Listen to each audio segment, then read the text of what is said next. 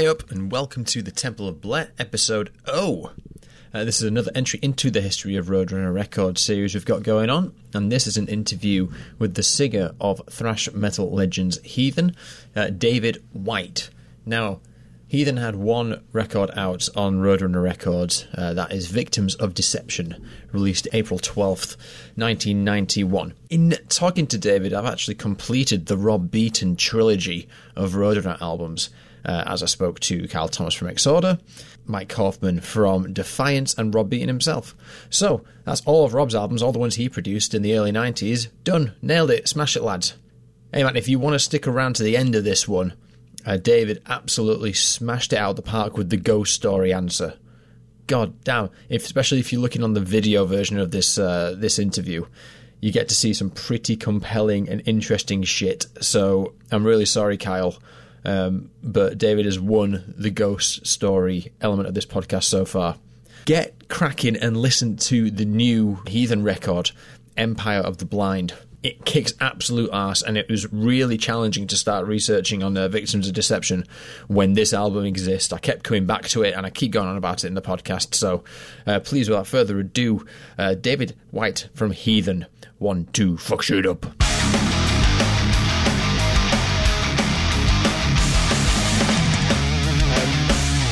So thanks for giving me your time, man. I'll just give you an introduction on this project because it's a little bit of a left field ask, asking people to cast their minds back 30 years and talk about the business arrangements of their employers. You know, it's a bit weird, but it's very much the history of Roadrunner Records, which I'm trying to pull together from effectively eyewitness accounts. It depends on the perspective. You could be a victim or you could be a beneficiary to Roadrunner Records. It's not, it's as a label, it's interesting because there's so many things it did as an independent. There's so many movements it heralded, and in your case, you were smack bang in the middle of the thrash chapter. But I'm trying to find out: was it an accident? What were they thinking at the time? And therefore, what can we learn from that these days? What's the value of a label? So that's kind of like the line of questioning I'm going to go down. But obviously, if you can't remember stuff or whatever, that's fine as well. But to be honest, mate, I had a massive problem researching this because I was listening to Victims of Deception, but I kept coming back to the new album.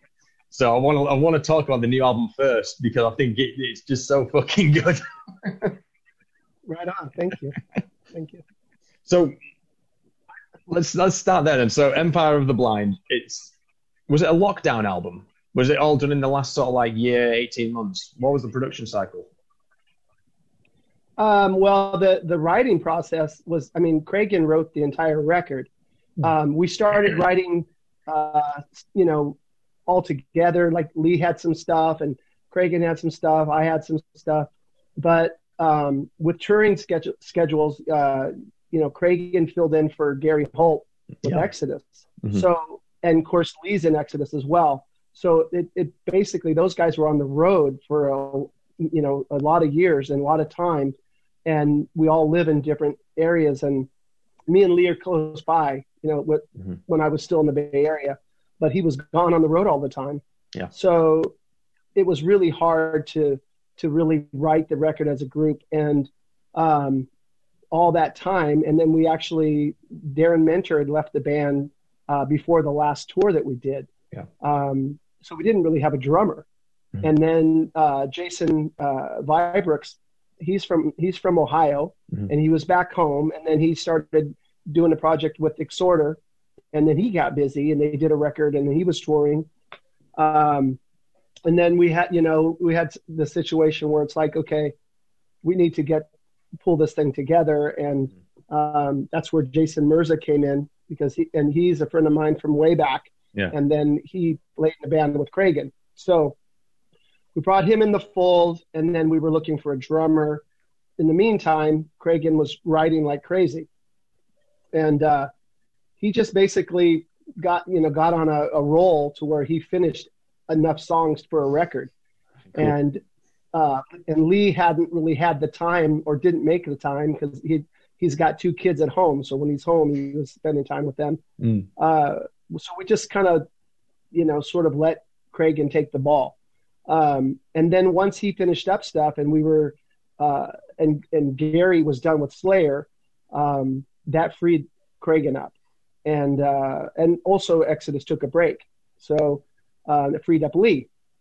So we went into motion, and Cragen started sending out his demos of all the stuff. Mm-hmm. I mean, he sang on the demos and everything, to have that roadmap as far as how he wanted the melodies and so we had some kind of base, and so I just took that and started working on it on my own. Mm.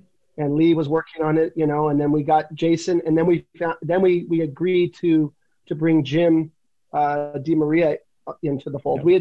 We had thought of a couple different drummers, but ultimately Jim was a friend of ours, and he really wanted to do it, and we wanted it to be somebody that we knew would get along with on the road. Yeah. So it was like the learning curve for everybody to learn the material was, I mean, intense. Really, it was just maybe about a 6-month time period, if that. Wow. And then I think we started recording drums in September in Connecticut, right?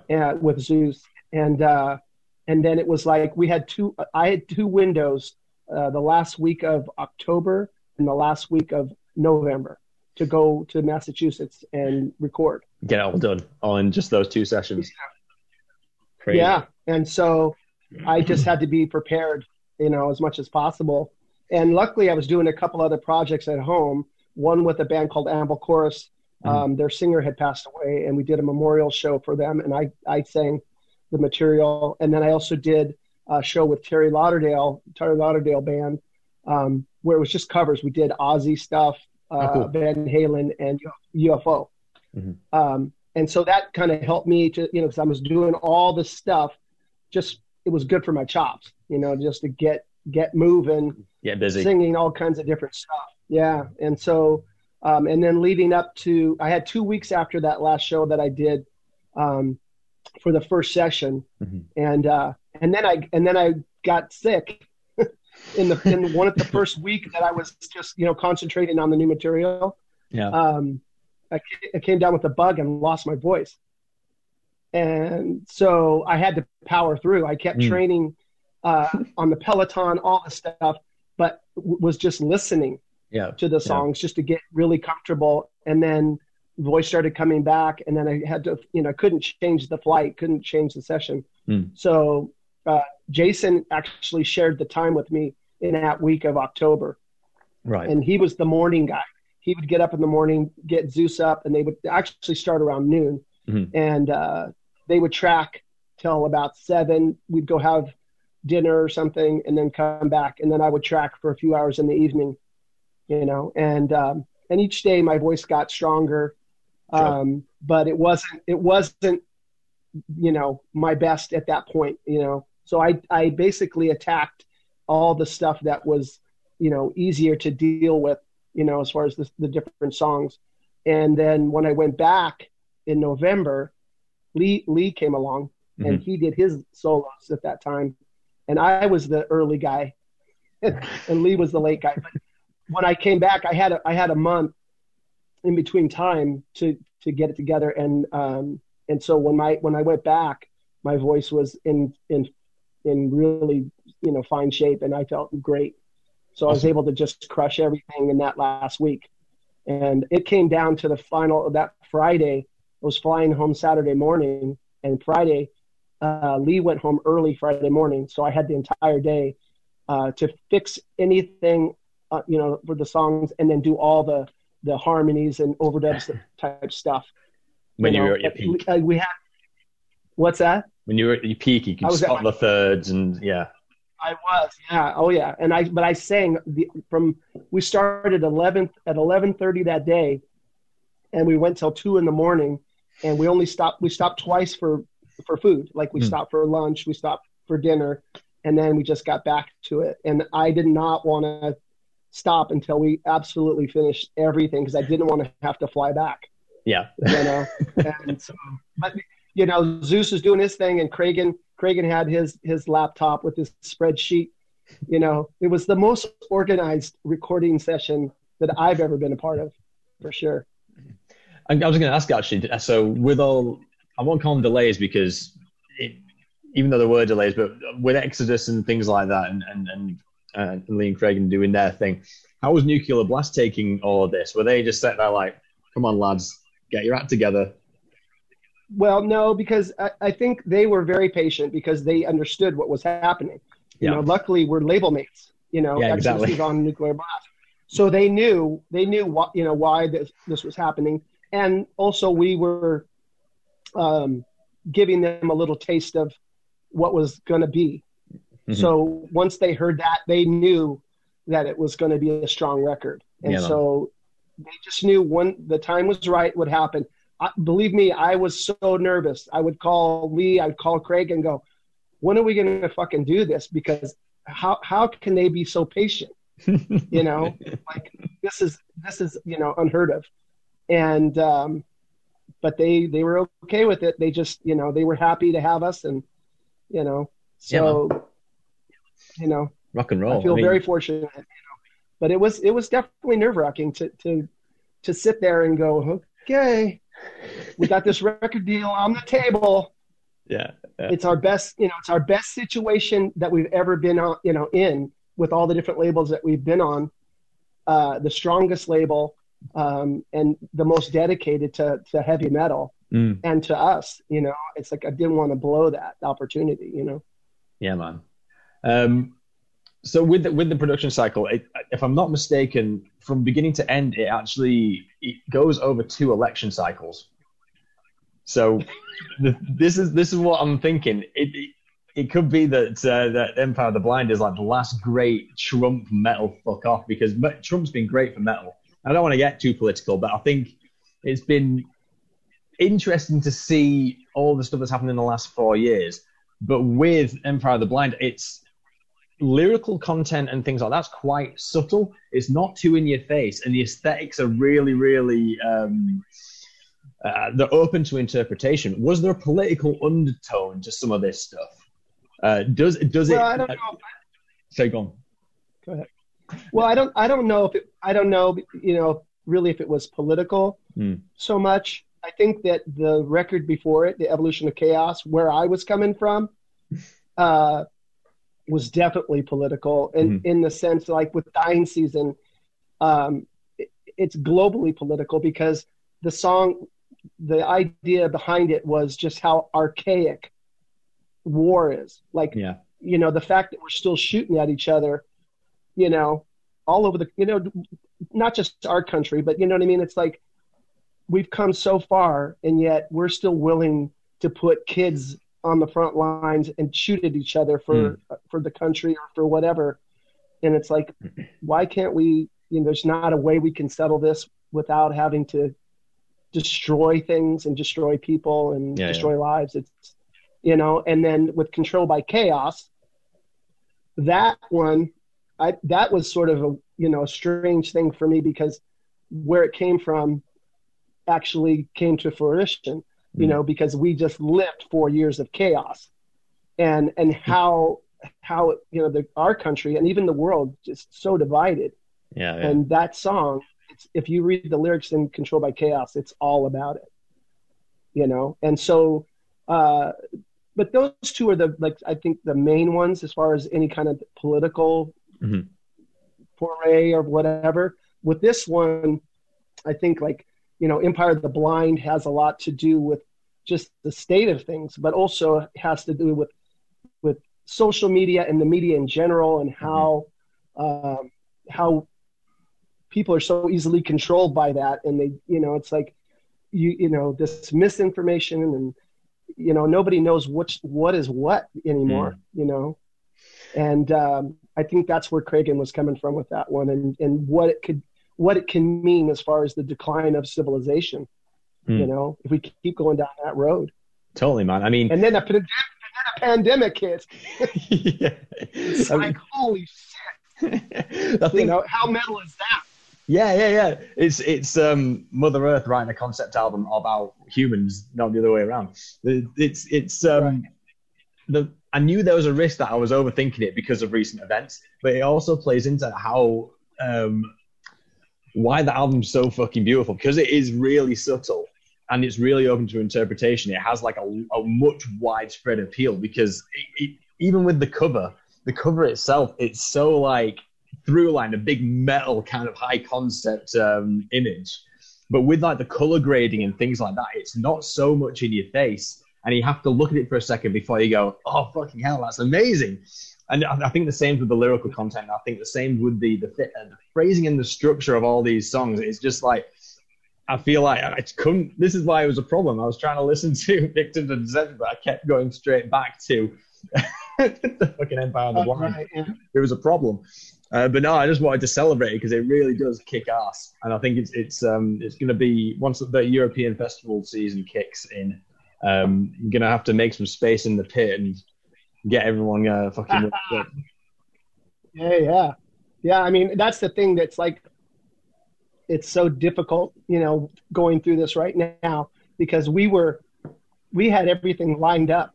The timing of the record, it was supposed to come out in June 19th, actually. And June 19th was going to be our second European leg, tour. And it was going to open up in Graspop in Belgium. Oh, I love that festival. Which is a big festival. Yeah. And it's like we would have already had 5 weeks in the books, right? And we would have maybe played a couple new songs, but we would have played the older stuff and stuff off of Evolution, and just basically warm up as a new group because with a new bass player, new drummer, we need to become a cohesive unit now because it's a new band, really. Yeah. And then so looking forward to that. And we were booked all the way through September, and all of it went to dust. And it's like, you gotta be kidding me. It's like, like Murphy's Law. It's like, well, somebody broke a leg or somebody got in a car accident. Yeah. No, it's a global pandemic. It's God himself beyond reason wanted to get involved. Yeah. Oh God. Yeah. But I mean, and it definitely messed us up. But I mean, it messed everybody up, and I just feel so bad for everyone. People that started new businesses, other bands. I know bands that were actually out on the road. Sepultura was out on the road, and they had to cut their tour short. Yeah. And that's very financially, catastrophic. Luckily we didn't. We were at the point where we were just getting ready to pay deposits on the bus and different things like that in flights. We didn't do it yet. And so we made the call, like, that's it, we're out.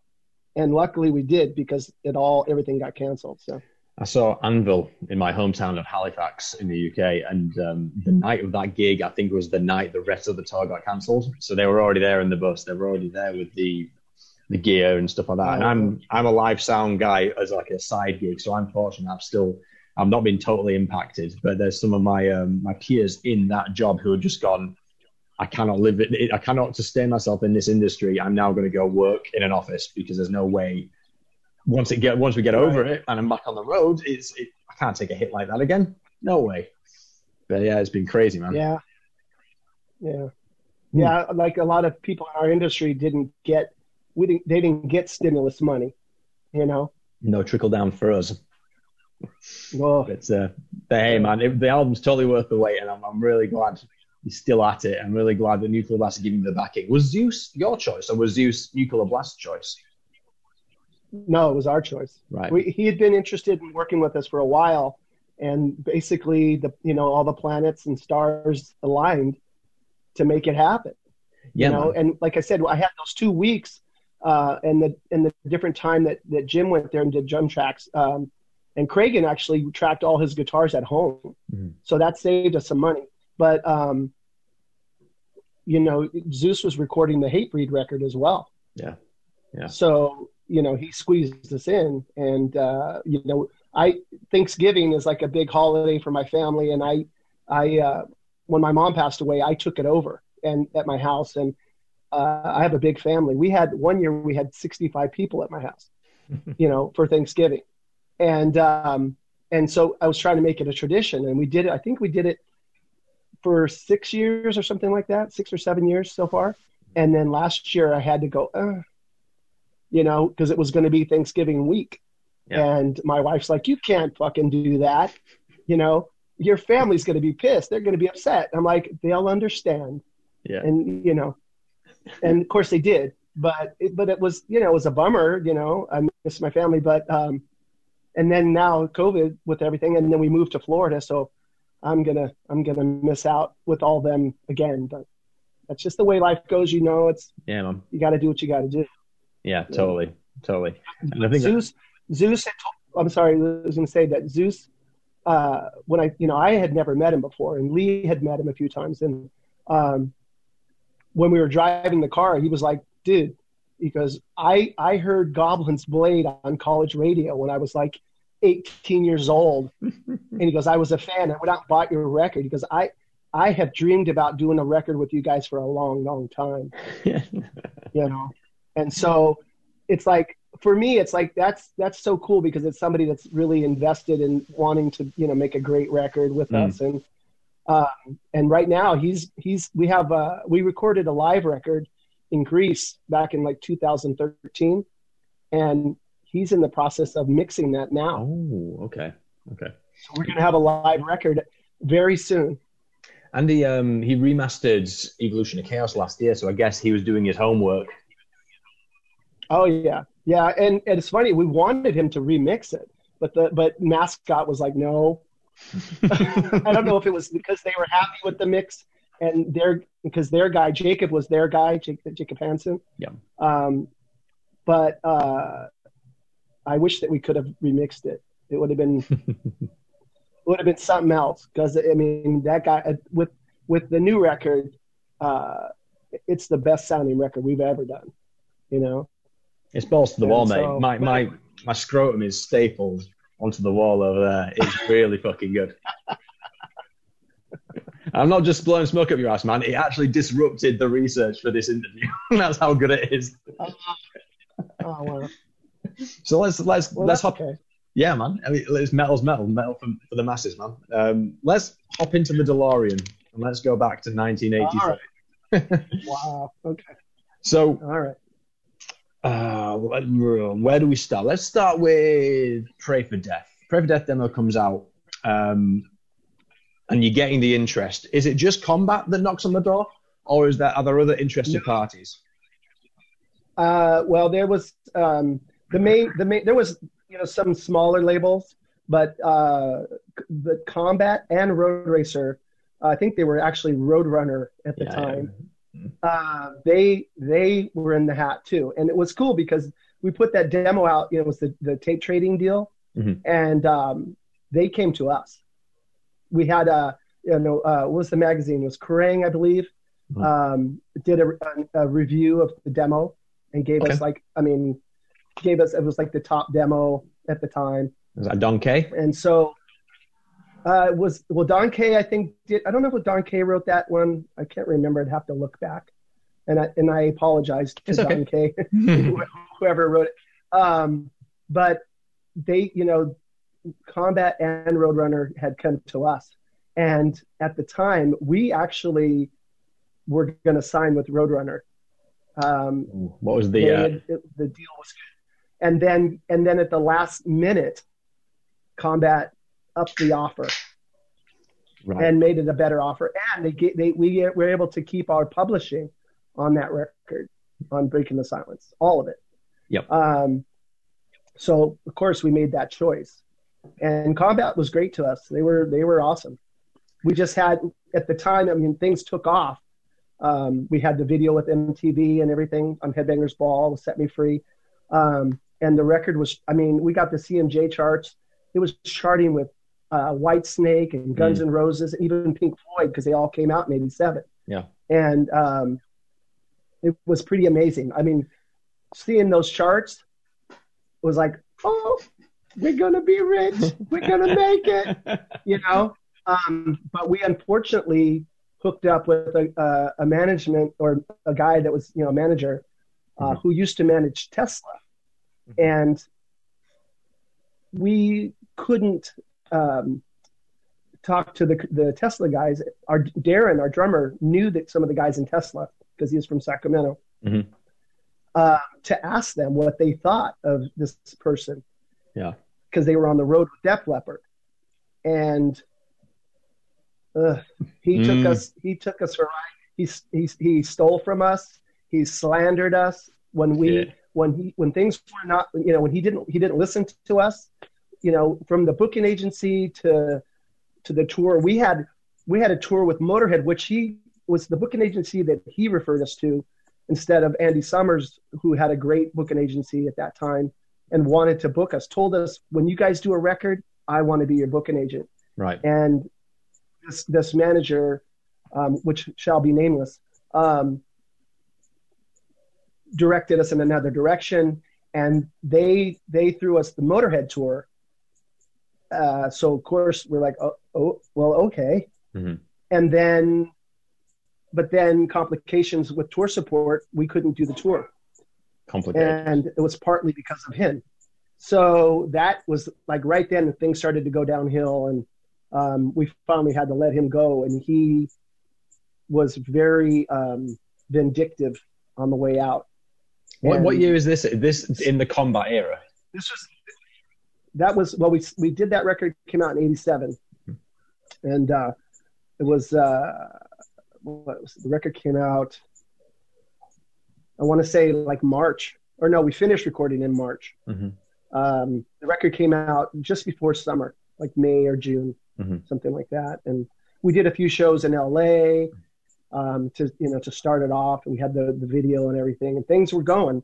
And then the tour thing just kept like, oh, we can't do the Motorhead tour because the record's not out yet, so we're not getting tour support. Mm-hmm. And then they got us Manowar. Manowar pulled out of the tour because they couldn't do it. And then they offered us Sabotage, but they didn't have enough dates confirmed for us to get tour support. And they just said, the booking agent's like, just go out on the tour, just come out, and we'll get more dates. And our manager was like, you guys can't do it. You can't do it. There's not enough money. Although we had a publishing deal that was going to give us enough money to do that, and he basically stole it from us. Shit. So we finally parted ways with him, and then there was some different stuff that happened with Combat, and they got us a tour. We did an American tour with E-Trope from Chicago. Yep. We had fun. It was okay. It was a good, decent tour, but it was, it wasn't Motorhead. Was it? There was lots. Go ahead. Was it Steve Sinclair at Combat at the time? Yeah, Steve Sinclair. Mm-hmm. He was one of the guys. I think he was the main guy that signed us. And then he left and started his own label. And when we parted ways with Combat, we were going to sign with him, with Mechanic. Yeah. And then something happened. And I think basically Combat went to him and basically told him to pull the deal for whatever their reasons were, but it was out of spite. Interesting. For some, and so that kind of it put us in a real bad situation. And that's when I ended up leaving. I actually got fired from the band because everybody was going nuts and out of frustration. Mm-hmm. And then they asked me to come back. I came back, and then we got a new manager, and Warner Brothers was actually looking at signing the band, but they strung us along for a long time. Well, I got to see if this band does well, and then maybe, and then Roadrunner became Road Racer, and Monty Connor was like, come on, guys, let's do a record. Come on, guys. I take it he was the one who put the first offer on the table. I believe so. Yeah. I believe so. And the so irony there is that Warner eventually would buy out Roadrunner. Yeah, I know. Isn't that funny? Yeah. But Monty was, he was instrumental in getting it done. It had been 3 years, and we were like, we got to get a record out. This is crazy. Mm-hmm. And so we did sign with Roadrunner or Road Racer now, and it was a decent deal. And we pushed the limits, on the budget because we were trying to make the best record we could. Sure.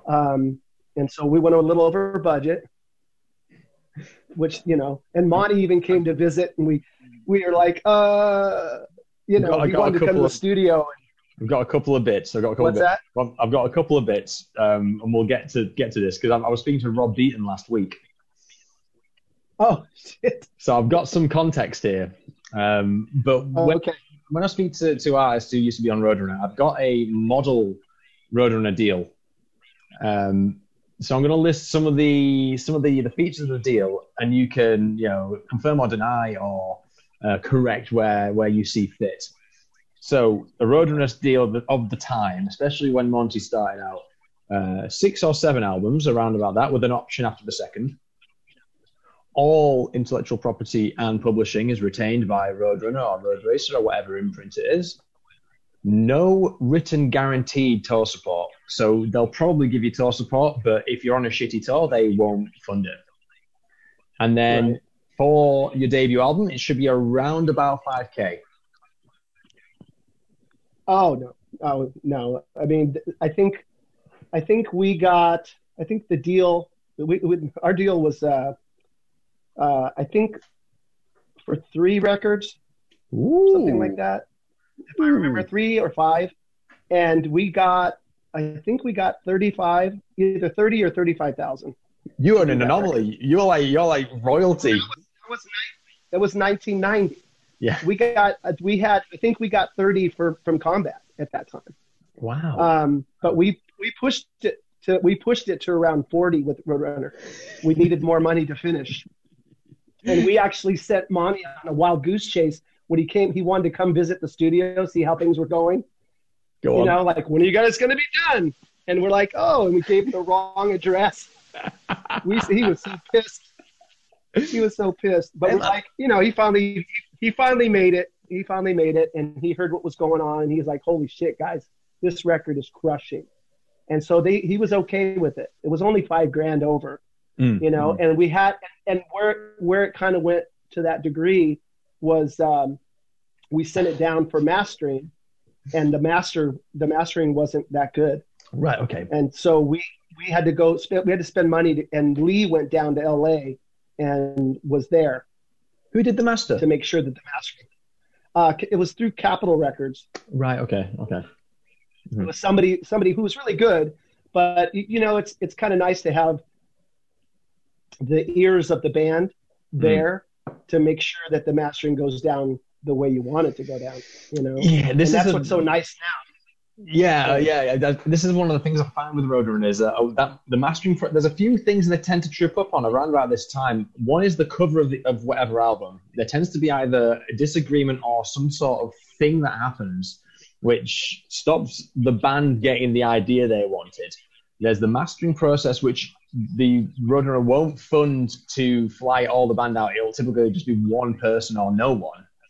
And then there's some other stuff. This isn't a bring out your dead on Roadrunner. I know it was just like a product of its time. I know they're all great people. Well, I got some negative stuff too, But I mean, initially they were great, and the album cover, they had no problem. They loved it. The mastering part of it, yeah, okay, and Monty, he'll tell you, he still believes that it's a great record and all that, and then we got, then Debbie Abono took over managing us, and got us on the Sepultura tour. It was supposed to be Sepultura, Metal Church, and Heathen, and then Metal Church was offered the Operation Rock and Roll tour in the States with Judas Priest and Motorhead and Alice Cooper. So they took it, but it was right after the Gulf War, the first Gulf War, and we kind of were in a recession. And so that big tour didn't do well everywhere. It had some good spots, but it just really didn't do what they thought it was going to do. And I think they had 9 or 10 bands on the tour. It was like a festival tour. But the only tour that really did well in the States that year was when Metallica took out Guns N' Roses. Yeah. Those two. And they sucked up all the gravy, and it's kind of fucked up, really, because, all these bands that were up and coming, or Motorhead, bands like that really needed a strong tour. I couldn't hear what you said. Whoa, my Siri just commented on my Calm down, Siri. You weren't signed to Roadrunner. Exactly. Calm down. But anyway, yeah. But so we went to Europe and did that tour, and it was a killer tour. One at that, and I don't know what happened, but once we got back from tour, we ended up getting dropped by the label. It's quick as that. So I don't know what happened. I don't know if it was because of just the numbers weren't there. I don't know. They never gave us an explanation. I mean, I don't know, but and as far as like what your initial question, like with the publishing and all that, they didn't get all the publishing, but they did get a piece, and that piece was enough to be controlling. Mm-hmm. Where they got it went to them, and when it was time to pay up, they just said, "Oh, sue us for the money," and so we never got it. They never paid us, and it was money that we were supposed to get. It was, and even in the contract, it said, we were supposed to get paid no matter what with that, our part of it. But they just said, "Oh no, you didn't recoup, so we're keeping that." Takis Kinnis from Realm was one of the first people I spoke to, and he said his management was insistent. Make sure you fucking audit the label every year to make sure that you don't get screwed by that kind of stuff. But obviously, right. It was a different time. But see, now they have. I want to turn the lights on in the back. They have SoundScan now. Yeah. So SoundScan in the States, it goes 1, 2, 3. You know what I mean? It's back in the day, like with Combat. We don't know the true numbers. You get facts, maybe. Yeah. Yeah. So did you have any relationships with anyone at Roadrunner at the time? So obviously, when you just signed, there was Monty there. Did you ever meet Case or anyone like that? We've had a few different people. It's the person that I most remember and was friendly with and would talk to, like on a weekly basis was Monty, and Monty's actually, I think he's still with, he's now with, has a division and works for Nuclear Blast now. So he's still, he's still got his iron in the fire, but he was always, he was always in our corner, and I think this chapter of the story is very much the Monty Connor story, because he really, I think when he joined Roadrunner, it seemed like he's saying to Case, this is the house that you built. Now we're going to fill it with fucking experts of the scene, and we want, knowing what's going on in the scene right now, we want to create like an in-house thrash metal factory, and I think that's what he was going for. So all that, the chapter of Roadrunner's history, of all like the prog metal and your ex-hoarders and your artilleries and things like that, I think it's all kind of his agenda. Because he's trying to make the metal happen, and he's the expert. And I think that's why people really sort of relate to him and resonate with him and still have a good relationship with him, because he's just the fucking metal guy. He's a professional metalhead. He's not a business dude. Right. Yeah, I mean, and that's the thing. Like even in the music business as a whole, is that you get into corporate people that don't necessarily know what they're talking about. They don't know. They don't understand music, and it's always like, even with the Bay Area scene, like once Metallica blew up, then all the labels are coming to the Bay Area. We need another band like that. And then when the Seattle scene hit, it's like, oh, well, Seattle's the new thing. And who do you sound like? And it's like, can you just listen to a band and, you're in the record industry, and understand what's there. It drove me crazy because like the band Counting Crows, they're basically from California, right? Kind of from the Bay Area. They're all these musicians. They've been around. But that band, they put, songs together in the studio. They didn't even play live. And they went out and got themselves a deal with Geffen, and they had no following. They had nothing. And it's like, what the fuck? You didn't even pay your dues, and then David Geffen, when they first came out with the record, did nothing. Nobody even knew what they were, who they were. He threw shows where it would cost $5 to go to see them at a big show, and people would check it out, and they were a good band, but he had to build the following or build the vibe, after the fact. They didn't do the work. This is an interesting question. It's a really interesting question. It kind of buys into what I'm trying to do with this Roadrunner story. And it's a question of how do you legitimize your position as a label? And we're talking about Roadrunner, and we're talking about Case had potentially, we could call it an antiquated business model, but the metalheads were running the show.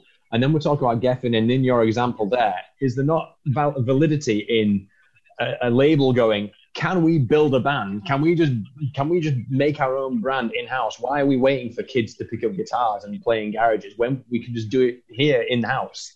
Is that not viable? Right.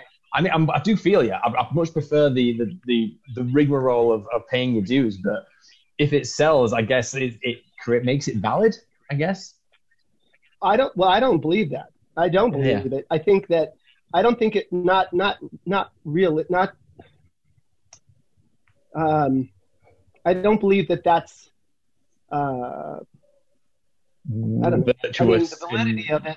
Yeah. Well, because it's like it's kind of cheating, and it's like it's like Limp Bizkit, right? They were basically put together by the people from MTV and everything. It's like, oh, we put these guys together, and we get this guy. He's kind of charismatic, and we'll, and they kind of stole their sound from Suicidal Tendencies. Mm. There's a lot of that, especially in the first record. Yeah. It's so like that kind of groove metal kind of thing. And I remember when I first heard it, I'm like, is this Suicidal Tendencies new stuff? And it's like, no, it's this new band Limp Bizkit. And I'm like, oh shit. And they just took an idea and they ran with it. And with all the new artists, with the top 40 stuff, there's a lot of that. Like the boy bands, you had the Perlmans like putting, we'll have auditions and we'll get, we'll put together 4 or 5, cute boys or cute girls that can sing, and we'll write all their material, and we'll keep all the fucking money and take all the publishing and all that. But they'll make some money. We'll put them on a salary, and we'll use them up until they are not viable anymore. Is that not what we're here for as metalheads, though? The commercially viable product that pushes metal back to the fringes. We're there on the edges, fighting back, trying to make metal give it a seat at the table through our own way of doing it, which is, as we say, paying your dues and actually, singing from the heart and doing the thing and making music that actually resonates with people. That's the fight, and I think that's why it's kind of good. I mean, we say words like virtuous and valid, the way they put bands together, but I'm like, fucking bring it on, because you're never ever going to beat Flight of Icarus by Iron Maiden. You can throw as many in a room as you want, but you'll never ever recreate fucking Slaughter in the Viking. You'll never do it. But that's the metalhead. That's the way. Well, back in the day, it doesn't have to be just metal, just rock and roll in general. You go back to even like the Eagles or bands back in the day. When they signed with Geffen, the Eagles. I watched the whole documentary on the Eagles, and I think it was David Geffen was talking to their manager, and their manager was like a super dedicated guy to the band. And he is like, and they just had their first gold record, I believe, and they're having a party. And their manager's like, isn't this great, man? This is great. The music business, this is awesome. And David Geffen said to him, yeah, it'd be great if it wasn't for the artist. And I thought, motherfucker. There would be no business if it wasn't for the artist, and you take, and it's the worst business model on the planet. It's not natural. They fuck the artist, Yeah, I mean, it doesn't exist in the way our sort of society is sort of built. It's services and consumers. You need transport, you need food, you need water. You don't need music. So it's interesting how the vending of music and as a culture is kind of propagated. And again, that's kind of why I want to answer those questions, because like it's not meant to be. It's not natural. It's not commercially natural. But sometimes we still pay money for music, and there's no value to it really. It's only valued at what you'll pay for it, not for what it's worth. And it's. But at the same time, like you say, people have built fucking entire titans of industry off the back of that premise. It's not about what it's worth. It's about what people will pay for it. And again, that's the difference between the artist and the businessman. But we've gone way off track.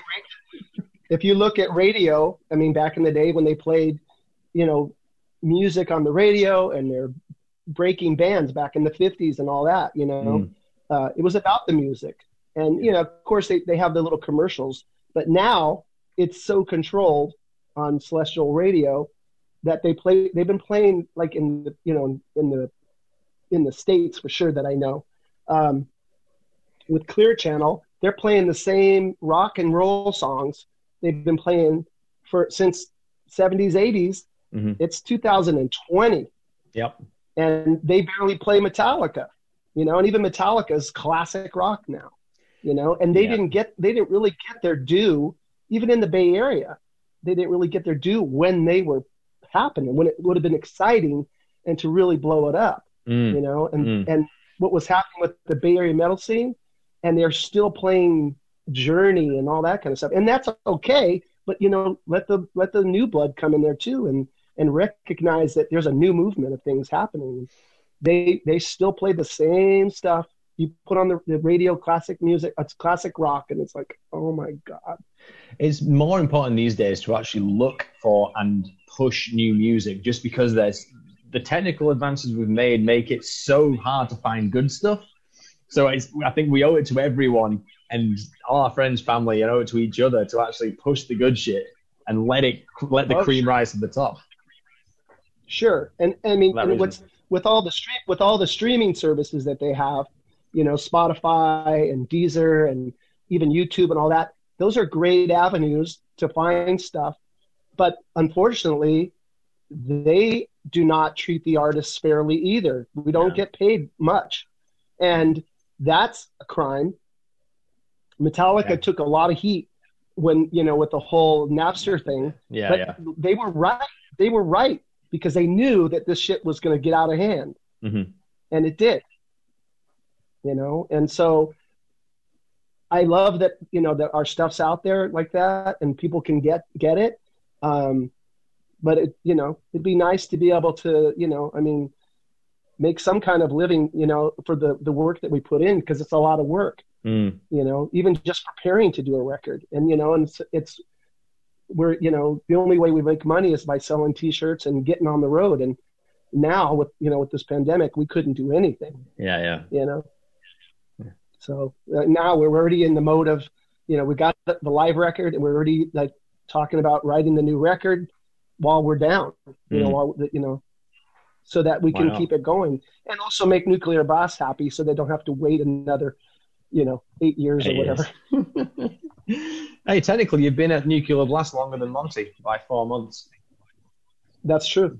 Yeah. That's true. Actually, when they hired him, I was like, oh shit. Is that going to be a good thing? Is that going to be a good thing for us? Especially while we're, you know, waiting around, you know, but he's been very supportive and he's posted some cool stuff. He did a sort of a mini expose on victims of deception and talked about the band, you know, how he was a part of, you know, making that happen. And I super appreciate that.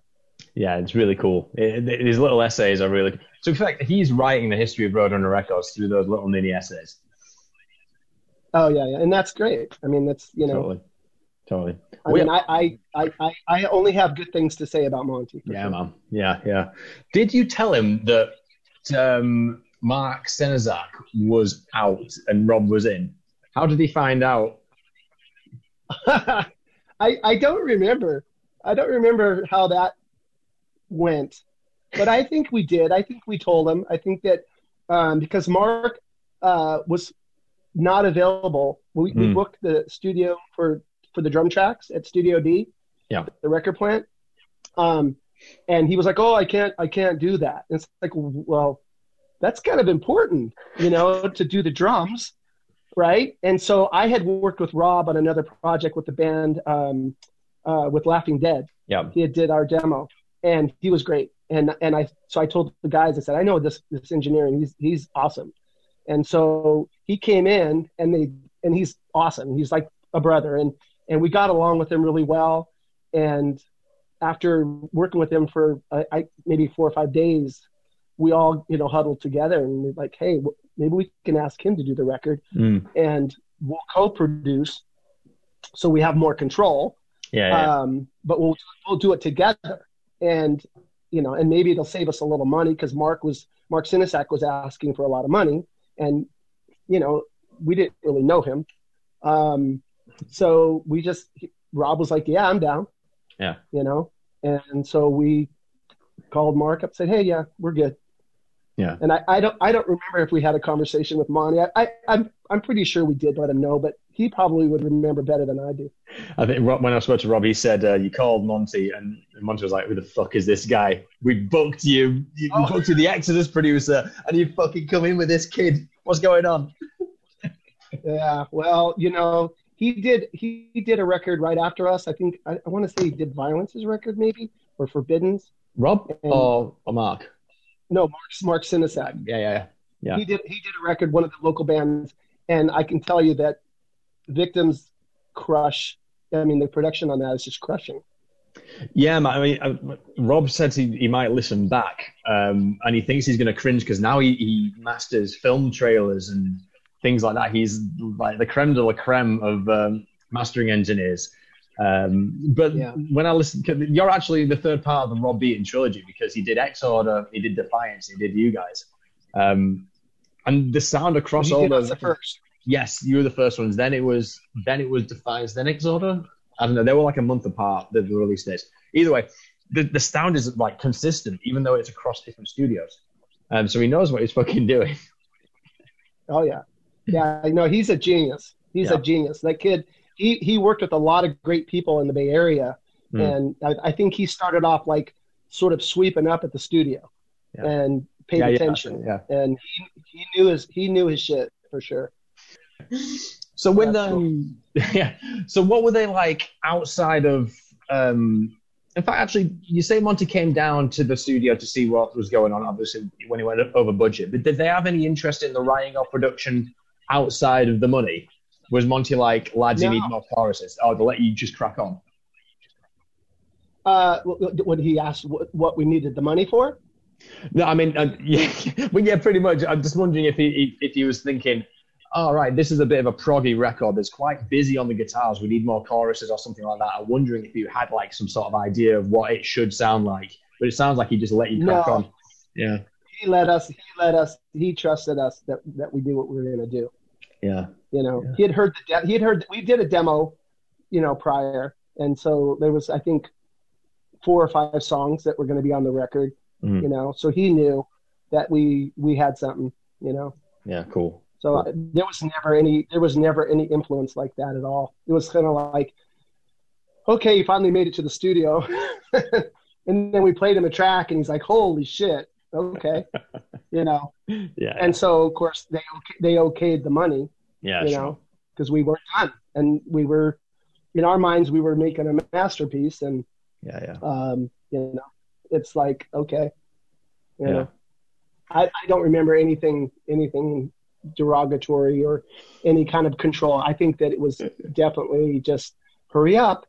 You know. How were Roadrunner on the business side outside of the production? You mentioned they obviously got you on a few tours. Did they promote the album? They did a little bit. I mean, there was magazine ads, things like that. But we just did the one tour. I think they probably could have done better. I think Combat did a better job. And it really shows because we sold a lot more records. We didn't do a video with Road Racer or Roadrunner or whatever, which I think that didn't help, you know, because we did the video for Set Me Free with Combat, and you know we had a lot of airplay with that song. I know.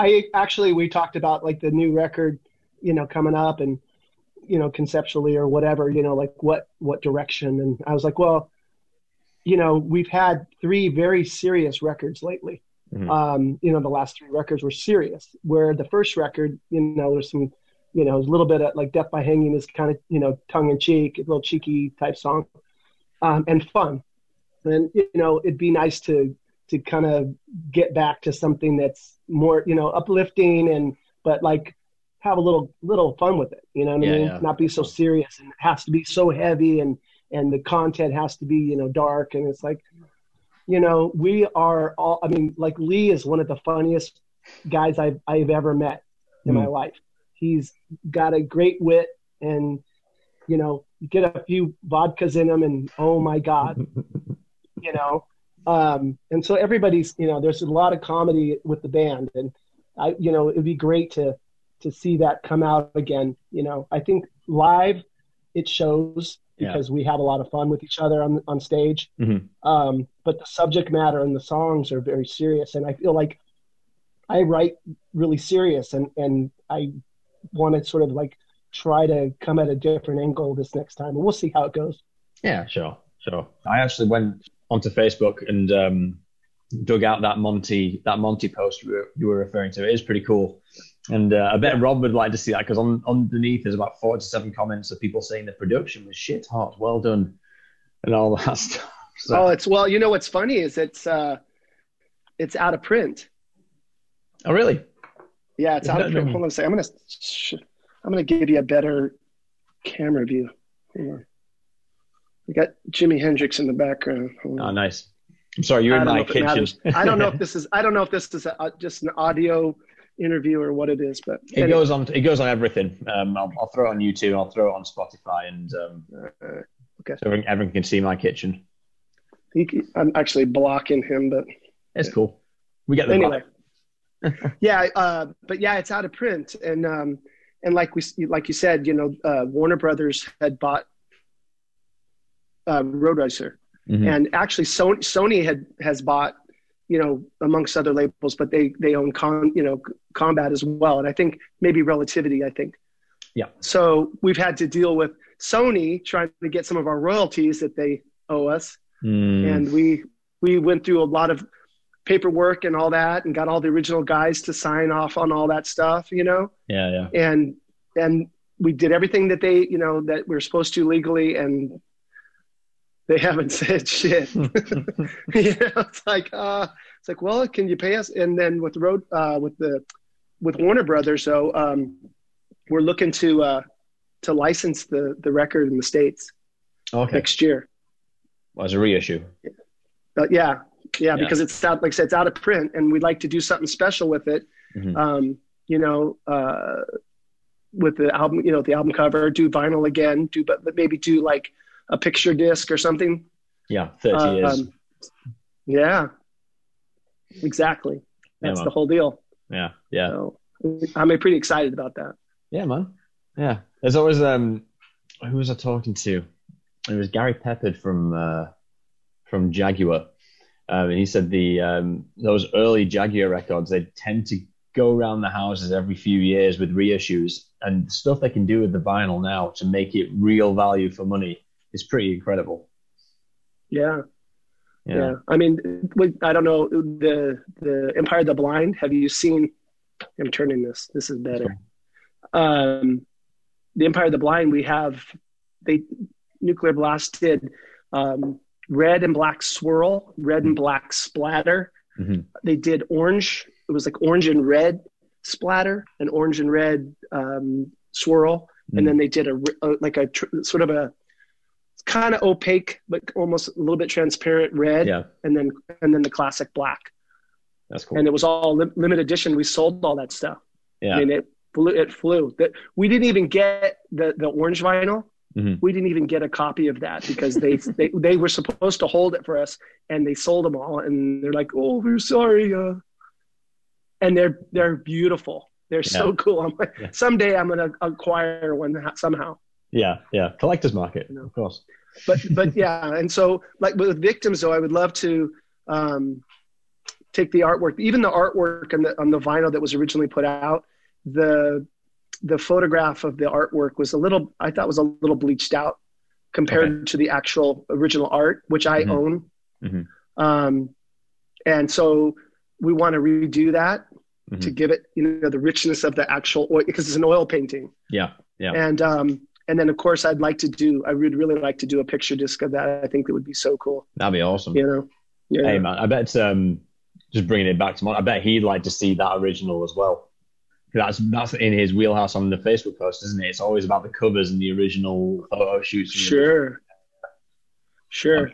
Yeah, I mean, and it's, you know, we're trying to, you know, involve the Nuclear Blast with what we're trying to do. Yeah. So, you know, he'll see what's going on, and you know, I mean, it's such a interesting dynamic to work with a label that just really understands what you're doing and have great ideas as well. Yeah. You know, and just really support heavy metal. Yeah, not just for us, but Death Angel, you know, all the bands. I mean, most of the bands are on, you know, our friends are on Nuclear Blast, except for, you know, Metallica's not on, you know, Nuclear Blast. But it's interesting, when Roadrunner, I'm not going to say folded, but when it lost its independent status, it's interesting how many people flocked to either Metal Blade, Nuclear Blast, SPV, or the ones that were kind of the ones that are now still going. But I haven't got a point of reference though. That's my problem when I'm interfacing with like Nuclear Blast as an entity. I can't understand the scale of it, because I know it's mopped up a lot of bands and it's doing a lot of work. It's a very busy and very big label, but I just can't conceptualize of it because I've been so tunnel visioned into Roadrunner for the past few months. right. It's crazy. Right, let's bring this into this train into the station. I'm gonna fire off. Okay, because I was gonna just say you're going down a rabbit hole, dude. Yeah. We're gonna do it again, man. Right. Okay. So, where were we? Okay. So when your relationship with Roadrunner ended after that one tour after the album came out, which, as you say, might have been something to do with an internal strife at the label or potentially something like that. But as you were saying, you're not quite sure why Heathen were dropped. But how did you receive the news? Was it Monty who made the call, or was it even Case? You know, I don't recall. I think they contacted our attorneys. Okay, right. Okay, you know, it was through the management. Yeah. Yeah. Yeah, either manager or attorneys. And I don't know. I mean, we don't know. I mean, it could have just been numbers, you know, that they didn't do what they thought it would do. But it was, you know, it was well received coming out of the gate. So I don't know. I mean, who knows? Maybe because we didn't sign with them the first time. And they were getting back at us. I have no idea. I mean, you know, because I thought we were having, you know, we had a good relationship with the label, and we made what is now a classic metal album. Absolutely. And, you know, I would have loved to stick around and do another record with them. You know, I think that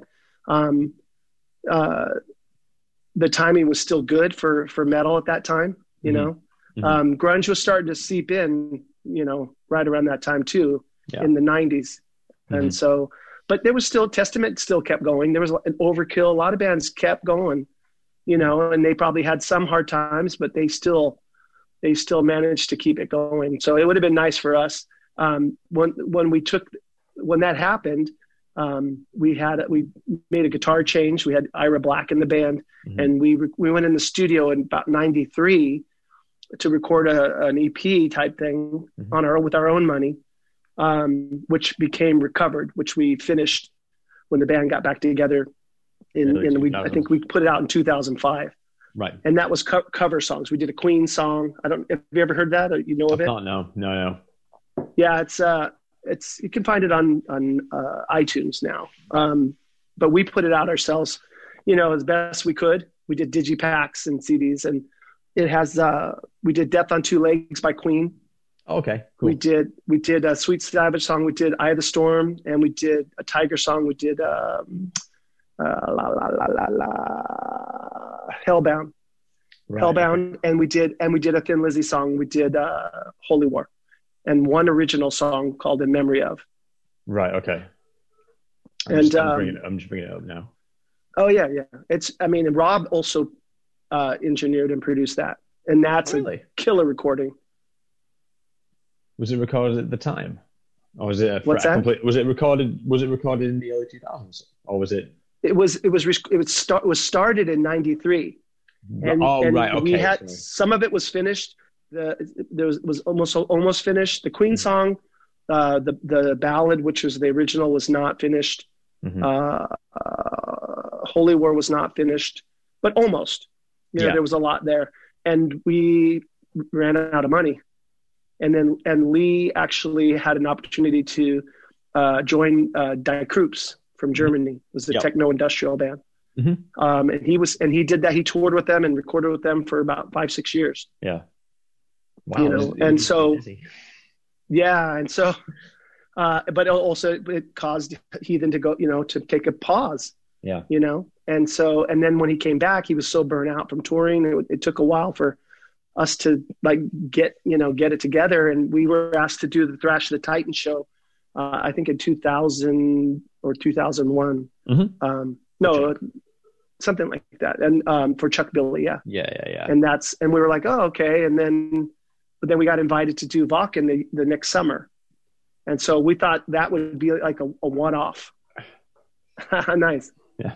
But we went and did Wacken, and then we saw the crowds and we saw the metal bands, and we thought, metal's back.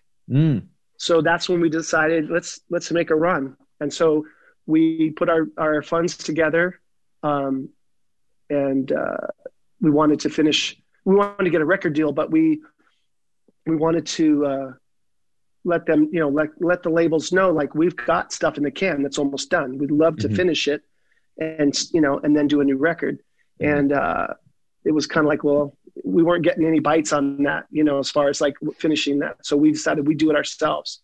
Yeah. And so we got back together with Rob, and went down to Costa Mesa, down to him, and went in and finished what, you know, and then we just found a distributor from Canada that did, you know, tapes and stuff, and made it ourselves and put it out.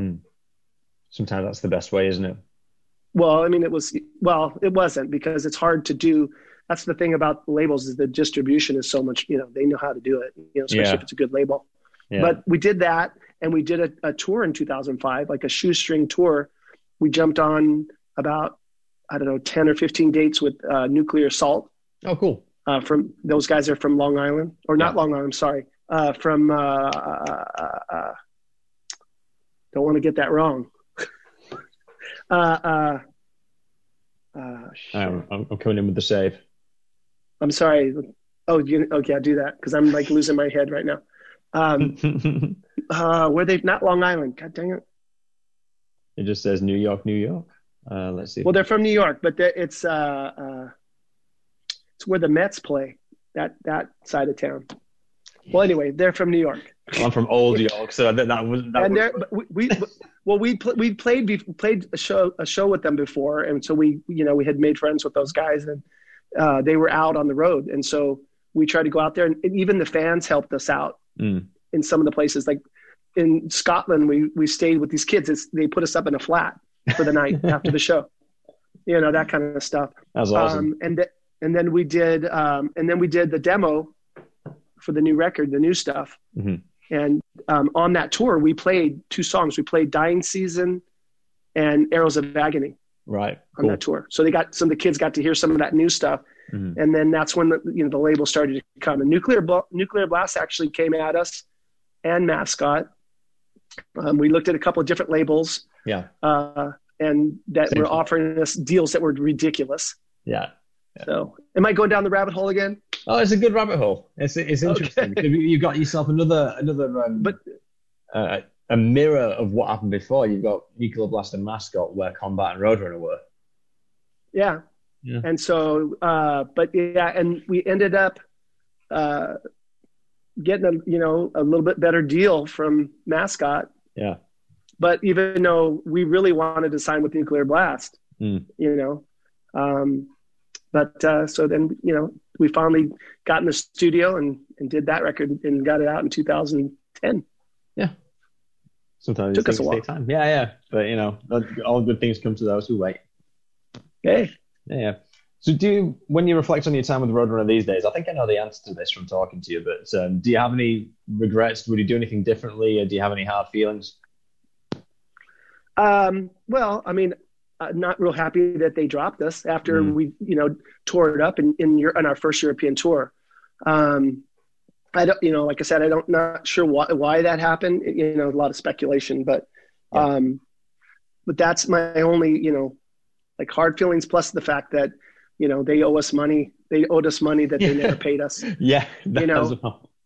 But that's part of the course in this business. Yeah, totally. They gave us an opportunity and they gave us a lot of money to make a record, and I'm thankful for that. And that record, it will still, stand the test of time. So far, so good. I had no idea how it would be received then, and I think it's more it's better received now amongst the fans and even the young fans that have found thrash metal. Yes. And they look at that record, and then the old school people are like, got to check this. Victims of Deception is like their crown jewel. For me, Evolution of Chaos I feel is some of our best stuff. But I think we keep raising the bar every time, because now with the new record with Empire of the Blind, it's just like another level too. It's the Evolution of Chaos is more personal to me because I wrote a lot of that record, so there's a lot of me in that record. Where Empire of the Blind, I don't have as much. It's not as personal for me, you know. I mean, it's personal because it's my band, and I care about everybody, and everybody, has contributed in different ways all through the years, and it's been an amazing ride for sure. So, yeah. I tell you what, man, just you've almost made a mistake referring to the new album again, because now I'm just getting distracted again. I was going to start talking about Dead and Gone. It's just such a good song. It's so it's the engineering aspect of it is just so fucking good, because Dead and Gone, as far as the song goes in terms of the structure, it's quite a simple song. It's simple but effective.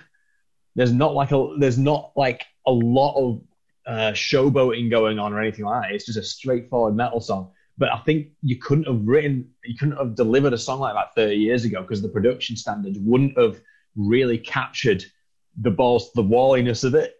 Whereas today it's perfect. It's perfect for the production value and for the production techniques. Sure. I like I said, I think it's our best sounding record by far. It really is. Definitely. And it's interesting too, because you get some of the old school guys. They're like, because we tuned down on this record, which we've always played in E440, and so with this one we tuned down to D, and it was a conscious thing. We wanted to do something different. We've always tried to be different in every record, and it was actually stemmed from when my little stint with Laughing Dead. When I played with Laughing Dead, we tuned down to D, and we had a 3-song demo, and it's pretty killer. And Craig always, when I met him, he's like, I love that Laughing Dead demo. You're singing down in a lower key, and it really suits your voice. And I totally agree. I was like, I loved singing in that realm of things, and so, but with Heathen, it was kind of like, well, we've always done it this way, but I was definitely down to do it in D, and it's just so heavy. It's a comfortable place to sing, but actually the way Cragen wrote some of the stuff, like on Empire of the Blind, some of those chorusy parts and stuff, man, it took a lot, I was like, this is fucking hard, dude. And then I'm doing harmonies over that stuff. But, once I got to the end of that second week, man, I was just like, I felt like I could do anything. So it all worked out. But, working on the stuff, I'm like, shit, this is interesting. Maybe the Rob Beaton trilogy of Roadrunner bands is now making like a weird sort of like turnaround, because Exorder came out with what they're calling a comeback album. I don't like calling things comeback albums. Their newest album from last year, More on the Southern Sky, is also like of a similar vein. It's just fucking brutal, and it's really well delivered. And it's so like reassuring to me as a younger person to sort of look, no offense, to the older generation and going, all right, it's so good to know that when I'm 15, 20 years down the line, I've still got a good chance of completely smashing it out of the park and rocking a lot more. Because, back in my day, if you got hit 40, you put your dressing gown on and you sit down on a Sunday and that's your lot. But it's good to see the old lads kicking ass, frankly. Yeah, well, it's for me though, it's awesome to witness it too. Like for us, and also our friends. I feel like I love the New Testament record. Yeah, the Death Angel has always been like one of my favorite bands, especially in like from the Bay Area. Mm-hmm. They're one of I'm pretty much my favorite live band. Yeah. Out of the scene, you know. And I think I saw their first show at the MAB, and like at the time, Andy I think was 12, you know, and there were these kids, and we're like, oh, these fucking kids are kicking ass. It was like, whoa, you know. And now they're just a well-oiled machine. And we did some dates with them with Exodus back, you know, touring for the last record, and we were the opener, and they were support with, you know, an Exodus headline, and they would just bring it. Bring it, and then we're like we'd be on fire too, you know. And I remember playing a show in Barcelona, and we have a lot of fans there, and I think it's Barcelona, yeah, Barcelona. Anyway, we freaking just hammered. That crowd was nuts. Yeah. And it was kind of like, fucking top that. Yeah. Right? You know? Because it was a little bit of like, fucking, you know, and it's just them, you know, them bringing it out in us to take it, you know, to keep taking it up, right? And those motherfuckers came out and fucking, they topped it. They did. I mean, at least for me, it's like, they came out and like, almost like you could see it in their face. Like, yeah, that was great, guys, but we're going to take it to another level tonight too. We got another gear, and it was like, yeah, fuck you. But in a great way. I'll never forget it. Cause it's just like, bastards. Yeah. So, but with the new kids that are coming out now too, you know, to see that energy for me as an older, you know, guy, it's nice to know that metal's in good hands. Yeah, totally. You know I'm going to come around to that, because I'm going to ask you to recommend me some new bands. But to close out the Roadrunner sort of diatribe, I like to, it's kind of fitting, because I asked you if there's any hard feelings, and obviously you said that there are some, mostly business related ones. But I like to always try and say at some point in an interview, you have to look at it through Hanlon's razor. Hanlon's razor being like, when something shit happens, it's not malice. It's usually some sort of incompetence or another incentive that someone behind the scenes is responding to. So Case and Monty aren't on some ivory tower saying, let's fuck over Heathen. It's just something, it's just the way the business operates, like you said. Well, I don't know if that's, you know, I don't know if I could ever hear him doing that. I hope that's not ever the case. You never know. That's what I mean. Hanlon's razor. It's not that. It's just something else that's happened. It's not malice. It's never malice. It's always something else. Well, don't say that, because sometimes there is malice. You know, I mean, because it can be this business can be very cutthroat, and in different avenues that you wouldn't know. And over the time that I've been involved in music and all that, I've seen the best in people, and I've seen the worst in people. Yeah. And so it's very competitive. And I think even early on, you know, there's a lot of people in the business that are more self-centered about what they're doing, as opposed to what's good for the big gander, right? You know? Yeah. And Heathen is always, since day one, have always had the mentality that we want, like, a show, we want it to be a great show for all the bands. You know, we never played those games with, no sound check. You know, you don't get the drum riser. You know, you get half the PA tonight. You know, well, actually, we need you to go on at 2:30 in the morning because, you know, Elvis is hungry. Yeah, you know what I mean? We've always tried to make sure that the bands that play with us have a great time, and that we have a great time with them. So that's always an event that, you know, people go away and go, all the fucking bands were amazing, you know, and that's the standard we try to set. Now, we've been victim to the other side of that, and it's not cool, but you roll with it. You just have to roll with it, because that's the game sometimes with people. And I think it's kind of short-sighted. Yeah, I was going to say a shitty game, but yeah. Yeah, it's shitty, but it's short-sighted because you have. I mean, I think nowadays, now that we're all, a lot of the bands, even from the Bay Area, we're all very competitive with each other, and some of us are better friends than others. Yeah.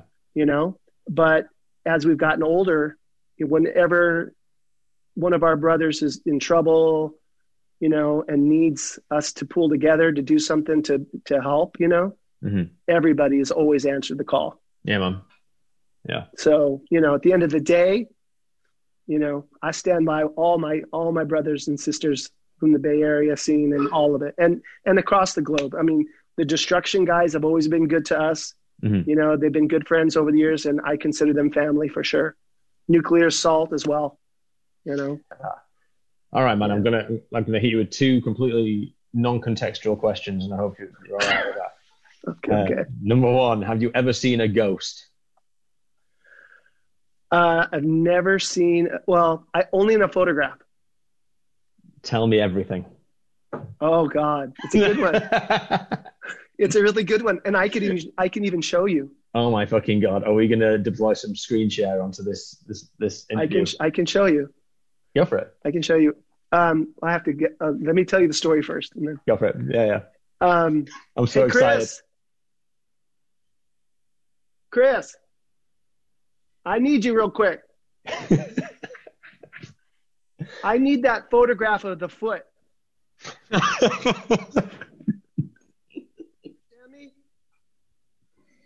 Okay, find me that foot. So we were in Hawaii on the Big Island. I think it's been about 3 or 4 years now since that particular trip. Okay. And we went and had lunch at this place called Lava Lava. Right. Okay. Mm-hmm. This is on we're in the Big Island. We're in, oh God, what's the name of the place? Anyway, we're going to Lava Lava. We go to lunch. We're out sitting at a table, beautiful afternoon, really nice place, great bar. And at some point where, my wife had her phone out, there was a cat, right? A kitten or a cat, whatever. And it came up to the table. Yeah. It was kind of under the table. Begging for food. And, no, and you need to bring it to me. I'm so excited, by the way. Just hit me with your phone. He's not going to be able to see that. Well, anyway, just give me your phone. Because I'll show him real quick. Let me see. It was 2017. Thanks, Chris. Okay. Hey, can you see? Can you see that? Are you fucking joking? No. That is a foot in a picture with a cat. What the fuck? But can you see it? Look, where is it? It's on the top left, right? That's what. Oh, yeah. Yeah. Okay, well, wait. Look up close. Shit. You can see through it. I can't quite make that out. Okay. It's a little bit opaque. You saw it. Yeah, man. Yeah, well, it's opaque, all right. Oh.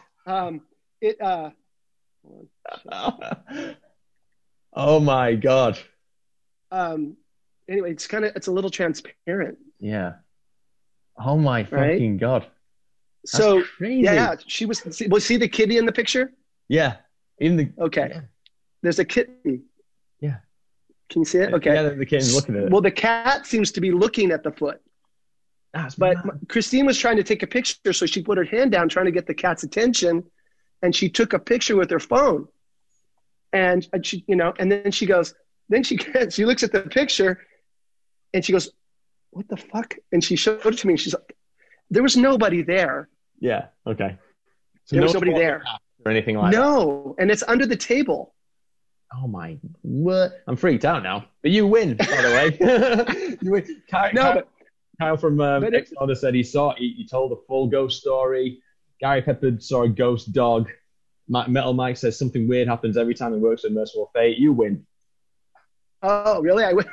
I have proof. But it was funny because our friends came on the trip a couple days later, and it was our friend and her son, and we went. Yeah. We took a van ride up to the volcano. You know, it was like a guided tour.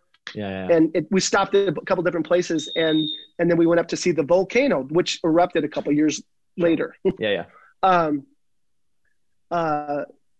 On the way back, it was late and it was dark, and we're coming down all the way from the other side of the mountain. It takes like a few hours to come back. Yeah. And the driver was super cool. And as we're coming down, he starts telling ghost stories. Oh no. Right. And he told a couple good ones. And then we start dropping people off, you know, as we're going. Mm-hmm. And then it's just us and the driver. We're the last stop. Uh-huh. And we go, oh, you know, that's pretty cool. And we go, hey, you want to see a ghost? And he's like, what? We told him the story and we showed him the photo. And he was like, oh shit. Get the fuck out. He was like, well, he was just like, oh, because he's just telling stories. He probably heard from somebody for the trip. But we went, check this out. And we did a screenshot for him. Oh my word. So now he's got another story. That's insane. But it was the weirdest fucking thing, dude. It was like, and we told the staff that at the restaurant, and they were like, a few of them were like, oh shit, you know. And then like one person said that they've heard that people have seen, you know, stuff around the restaurant. Oh my word. That's insane. But I've never, you know, never seen a ghost. I in my house in Oakland, it's an old house and it has a basement, and the house is over 100 years old. And the basement is full basement. It's not finished, but it's dirt floor and all that. I had a wood shop down there and everything. But early on, like I'd go down there, man, and I'd kind of get the EBGBs coming out of there if I turn off the lights and, you know, a little early. One thing that stuck with me, right? I went on holiday. This is when I was a kid. I went on holiday to, I think it might have been Cyprus or something like that. And my mum's colleague was there. So we all had like a big family meal with the colleague. And they lived out there. And then when the guy said, I can't remember his name, but he just went, when we moved in, it was really weird because I went into the bedroom and there was a woman in there, like spraying incense and stuff like that. And I was like, what the fuck are you doing in it? And then the real estate lady comes around and goes, oh, that's Flora. She's just like exercising the room. She's just cleansing it of spirits. All right, fine, whatever. And he said that was the best night's sleep he's had in his entire life. Wow. When someone just cleaned out the house. Well, that's what I was getting at. When we first moved in, we smudged some sage and went around the house. Yeah. And I said a prayer and I was like, if you're a good spirit, you can stay. If you're a bad spirit, get the fuck out. And we opened the windows. And, but still I'd go in that basement, right? As we lived there and just be kind of like, I didn't like, you know, it was fine with the lights on, but I turned them off and I would get like a fucking uneasy feeling every time. And I was doing a little painting job for this lady, a friend of mine, you know, it's like, hey, you need to make some, you know, cause I'm a good painter. So I'm painting this lady's front room and we were talking about the house. And I told her that I was, you know, somehow, cause I was just saying it was an old house and she's like, oh, she was just kind of asking questions. And I said, oh yeah. I said, but you know, it's kind of, I told her just like I told you. Yeah. And she's, oh, okay. And then nothing, you know, and then she went upstairs and I'm painting and she came down and she goes, so you had two ladies living in your basement. One of them died there in the house and she's there and she's, you know, and she's not that happy. And then the other person is in there that somehow got in and not happy. Yeah. You know, like, and, I was like, well, what do I do? You know, like, what the fuck? And she goes, oh, they're gone. I said, what do you mean? She goes, oh, that's what I do. I cleared your house. I was like, what the fuck? I'm like, it was just out of the blue. I'm like, okay, I guess I don't have to charge you for the painting job. You know? She goes, yeah, I'm like a medium like that. And she didn't ask me for money or nothing. Like she just did it for me. And I swear, dude, after that, I was like, it's kind of, but Nice I still, investment. every once in a while, I'm like, did you come back? Or another one come in, but yeah, I never saw anything. One time I had a dream. I was asleep. I have a piano at the house. Right. And I woke up but I was dreaming. I woke up to someone playing like a motherfucker on the piano. Yeah. Right. And I got up and the piano wasn't in the dining room anymore. It was I could hear it coming from the front room. Yeah. And I was like, what the fuck? Who's playing And I came in there and this isn't the dream. I came in, the fucking piano was like sitting by the fireplace on the other side of the room. And they stopped. They're gone. But it was like, and then I woke up and I was like laying in bed. I'm like, holy shit, what was that? Yeah. Anyway, that was like freaky. Like I remember in the dream thinking, there's fucking somebody playing my piano in the middle of the night. Yeah. And it was like, oh fuck. Anyway, David White, I've never seen a ghost. Reels off 3 fucking ghost stories. You're crazy, man. well, but I've had people at my house that had our friend Stephanie was sleeping. She stayed the night and she slept in my office. Mm-hmm. And she said she woke up to someone standing by the bed with a top hat on. And she was frozen. She couldn't. Are you? And she goes, no. She's like, she goes, I said, you sure you weren't dreaming? And she's like, I was wide awake, and there was somebody standing at the edge of the bed. I was like, who? But I never felt anything in the house. Oh my! But I mean, they didn't hurt. They never broke anything. Yeah. Do you believe in that stuff? I believe it's completely possible. And since I saw that foot, I'm pretty certain. Yeah, there's things that we don't understand, and then I think that's the thing, isn't it? Yeah, and I think that I don't know. I think if I saw something, I think I'd freaking come out of my skin. If it came at me like in an evil way, I'd probably have a heart attack, and that'd be it. I'd be a ghost next, because I'd be like, what? So they leave me alone. They're like, he's got a bad heart. This is like, that's the question in the interview, which is like, that's the Hail Mary, because it could either be, no, shut up, Jim, you nut job, or it could be like what you just described there. And you've over-delivered to that question so much that I'm now a little bit on edge. Well, think of it this way. Really, in a positive way, right? If you know that this is not it, this is not all there is, it's kind of cool to know that you kind of go to a different plane. Mm-hmm. I just hope that, I try to be the best person I possibly can, so that wherever I move to, in the next life, it's pleasant. Yeah. Hey man, I've got this. It just reminded me. Have you heard of Liam Lynch? He did a song called "United States of Whatever" back in the early 2000s. I remember the song. Yeah. Right. So I'll send you the clip of this podcast, but he has an amazing ghost story of when he was at university in Liverpool in the UK. It's about a 20-minute investment, but it's really fucking good. I'll send it your way. Okay. Well, if you can't already tell, I love a good story. I love it. Yeah. I love that shit, man.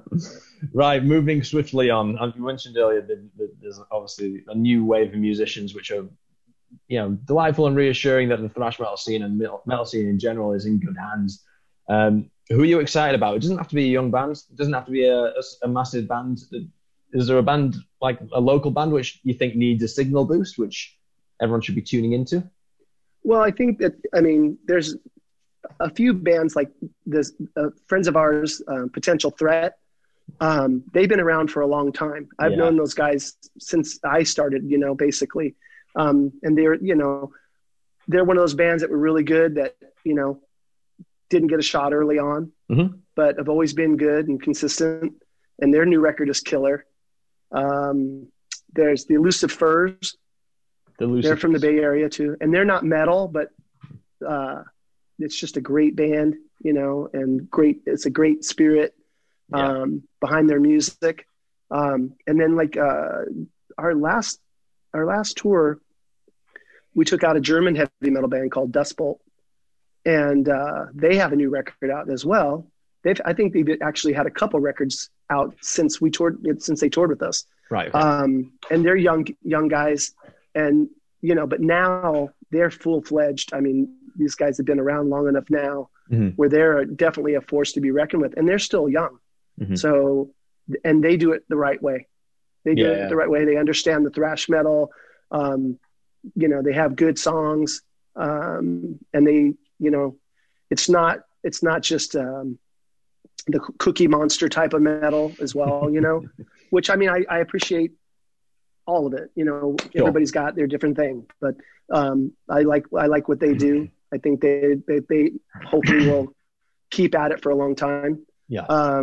But yeah, I mean, I'm kind of always at a loss, like what band? I can't, but I just think there's a lot of different bands that have been coming out that I've been listening to, even just on Spotify on the playlist. Like there's a playlist that, Thrashers or something like that. Of course, I'm putting it on because I want to hear Empire of the Blind, and I want Spotify to know that I just listened to that song. You know what I mean? Check.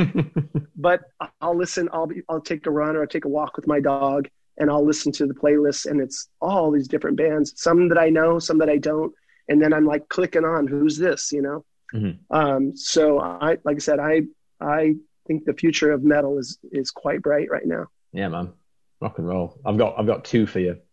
Are you into black metal? Are you into like black and roll?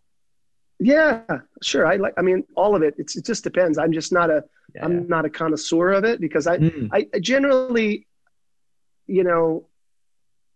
really concentrate on what I'm doing so much that it's, that the time invested, it's like, oh yeah, I listen and stuff. And I try to do as much homework because I want to be up on what's happening but I'm always working on stuff that's going to be for the next Heathen record or something I'm going to do on my own or whatever. So I get a little self-involved when it comes to music. So understandably, it is your job. But I like it, especially like,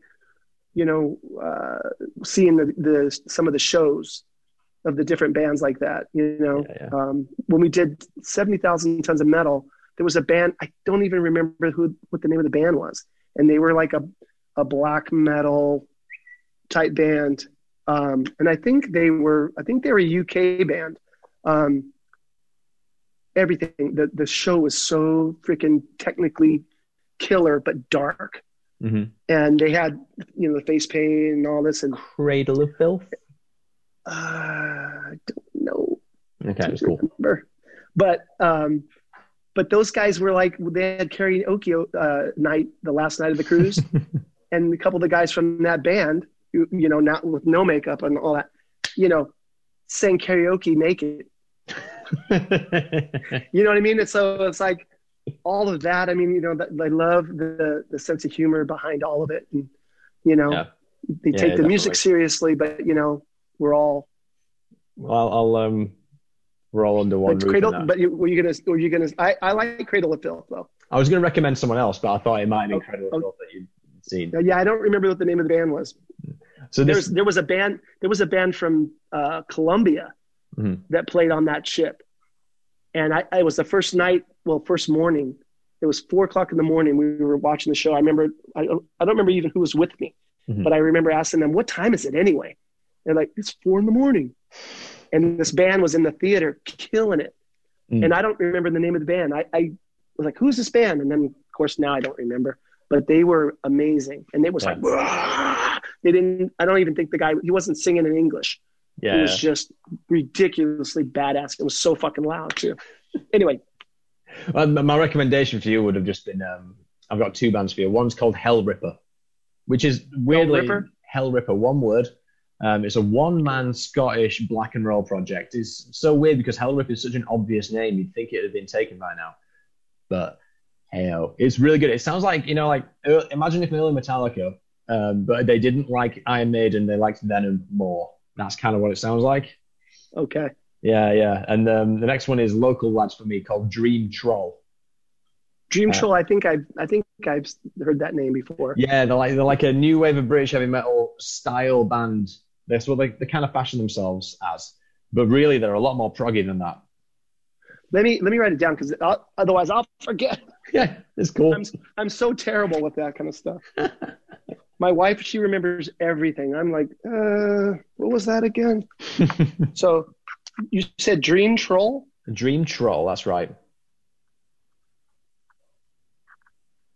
And the other one was, what was the other one? Hell Ripper. Hell, how could I forget that? But I would be like trying to think of those bands and go, what was it? Stripper what?